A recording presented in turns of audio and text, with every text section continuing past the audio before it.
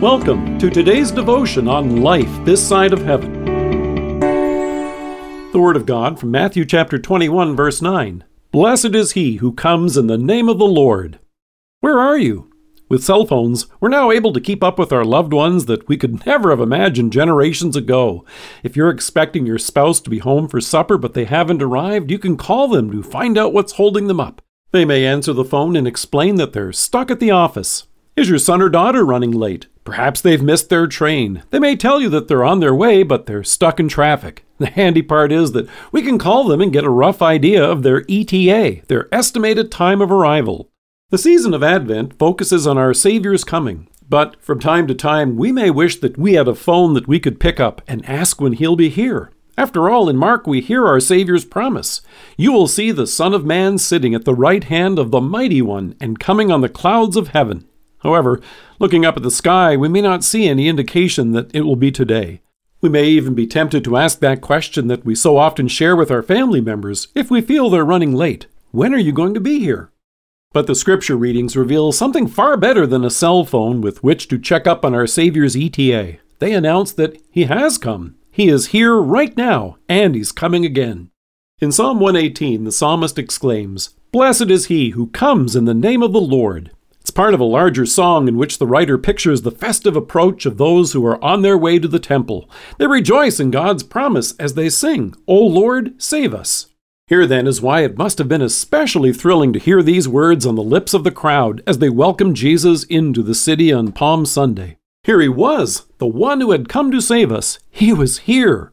You know how wonderful it feels when you see your loved ones at the airport, stepping off the train, or pulling into the driveway at Christmas?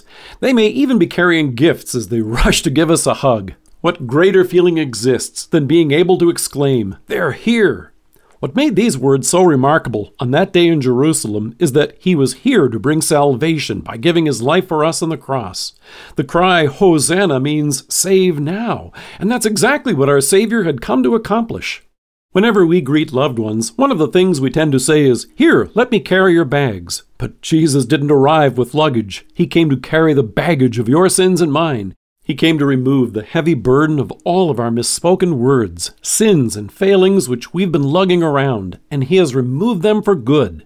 You and I find ourselves singing these words at Holy Communion. In the words of the Sanctus, before we gather to receive the Lord's Supper, we join in singing this familiar refrain, and in them you and I are essentially saying, He's here. In fact, He comes bearing gifts. Our Savior is here, and with the bread and the wine He brings us His body and blood, which was given and shed for the forgiveness of all of our sins. Here is our Savior, and what a blessing it is to welcome Him into our hearts and homes through faith. He brings the good news that in Him you and I have been reconciled to our Heavenly Father and restored as His beloved sons and daughters. Through faith, you, me, and all who trust in Him are family. Here's the good news that He wants us to hear as the family of faith again this season. Instead of finding ourselves fretting about His ETA, we're assured that Jesus comes to us right now in His Word and in worship, bringing His gifts of forgiveness, life, and salvation. In fact, it's because our Savior has come and still comes to us today that you can look forward with joy and anticipation to His return. Let us pray. Loving Savior, as we await Your coming again, we join John in Revelation to say, "Come, Lord Jesus," and rejoice to hear Your reply, "Yes, I am coming soon." Amen.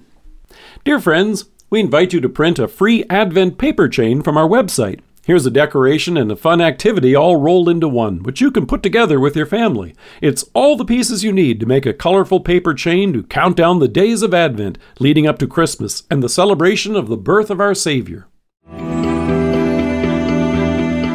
Thank you for joining us. If you are listening to us by podcast or on Alexa, we invite you to browse the resources that are available on our site at lifethissideofheaven.org. God bless you and have a great day.